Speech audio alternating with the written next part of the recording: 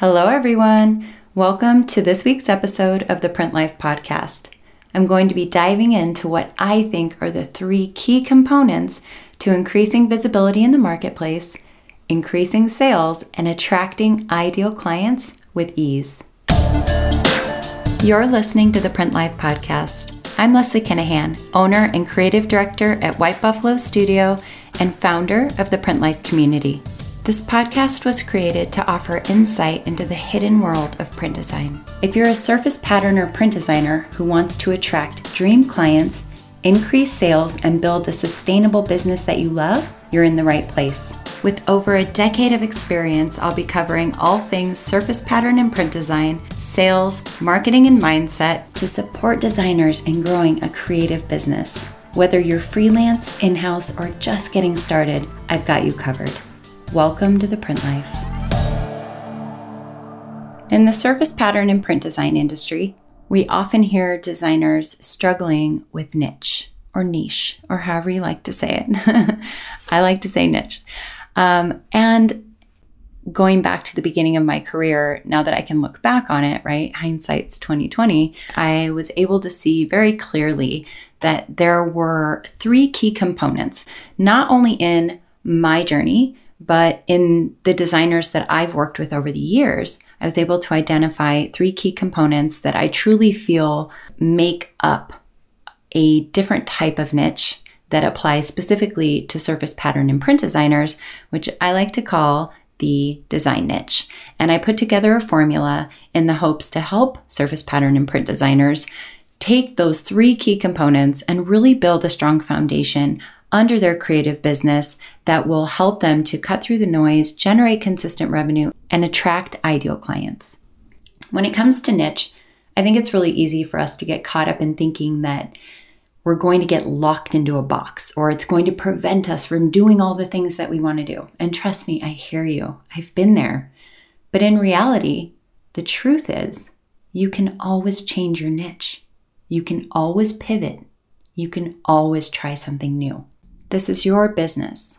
This is your life, and you're never really locked into anything. Let's talk a little bit about what I think niche is as it pertains to my design niche method and to apparel print designers, home interior designers, surface pattern designers.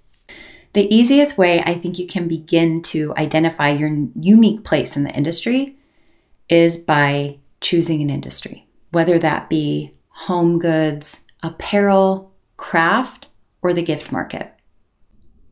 I think we tend to overthink niche, and it can really simply come down to, I'm an apparel print designer. I am a surface pattern designer in the craft market. I am a surface pattern designer in the gift market, and it really can be that easy. So the second piece of the design niche method is your style. I've been working with designers for a very long time. I've worked with hundreds of designers. I've seen hundreds of portfolios.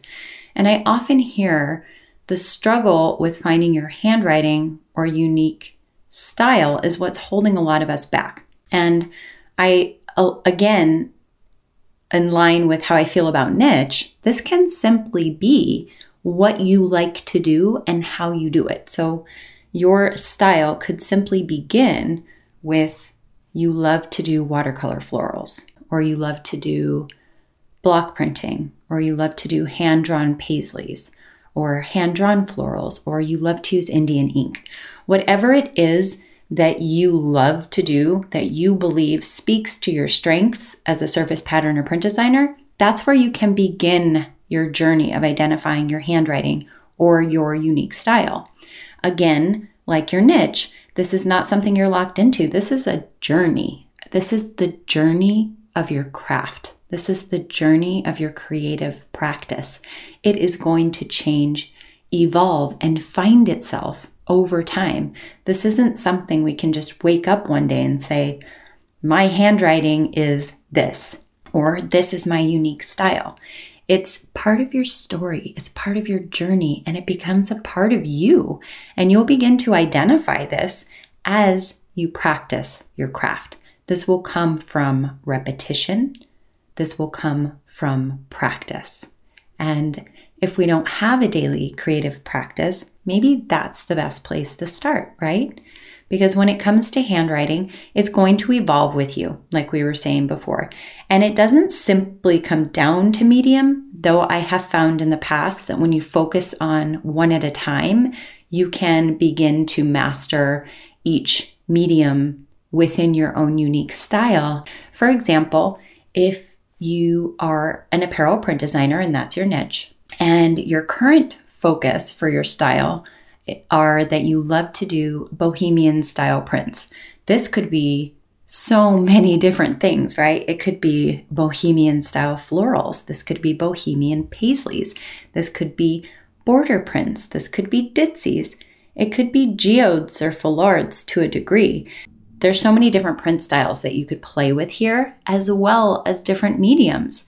And what's beautiful about identifying your handwriting over time is that you will get to a place where no matter what design brief you're given, no matter what you're asked to create, no matter what the trends are on the runway or what's happening within the market that you like to design within, we'll be able to tell it's yours. Whether you used watercolor, Indian ink, markers, pencil, you created it in Procreate, whatever it is, once you have mastered your unique style, your unique handwriting, it will come through no matter the print, no matter the medium.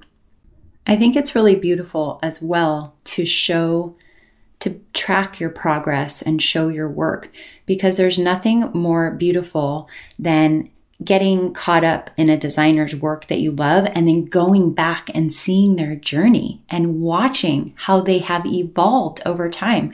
There's something so real and true in that. And understanding that they didn't just wake up one day and they were amazing at this one thing that they do, that they got there over time.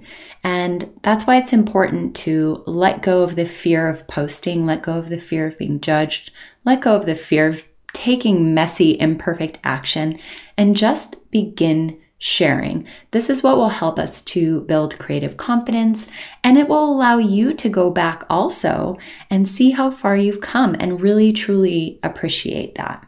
Now let's move on to the final component, which in my personal opinion is the most important piece in supporting your efforts to generate consistent revenue in your business. And this is your market focus, or your target market, or target audience, or target client, or whatever you would like to call it. I like to call it a market focus because as surface pattern and print designers, there are a lot of markets. There's a lot of depth within markets and options within markets as well, and segments of the market.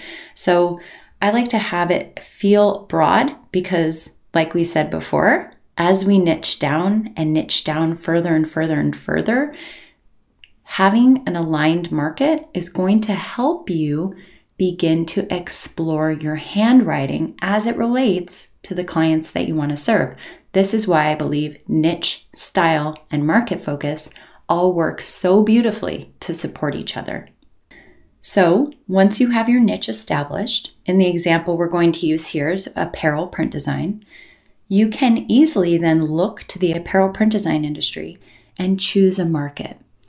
You can go broad to start until you find your happy place, or you can go very niched down within your market, which, for an example, a lot of markets in apparel could be swimwear, sleepwear, activewear, menswear, children's wear, women's wear, juniors, young contemporary, tween.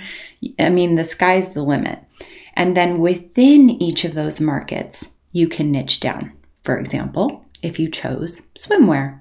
Within the swimwear market, you can go for kids, women's, men's. You can go for commercial or high-end. You can go runway, contemporary, young contemporary.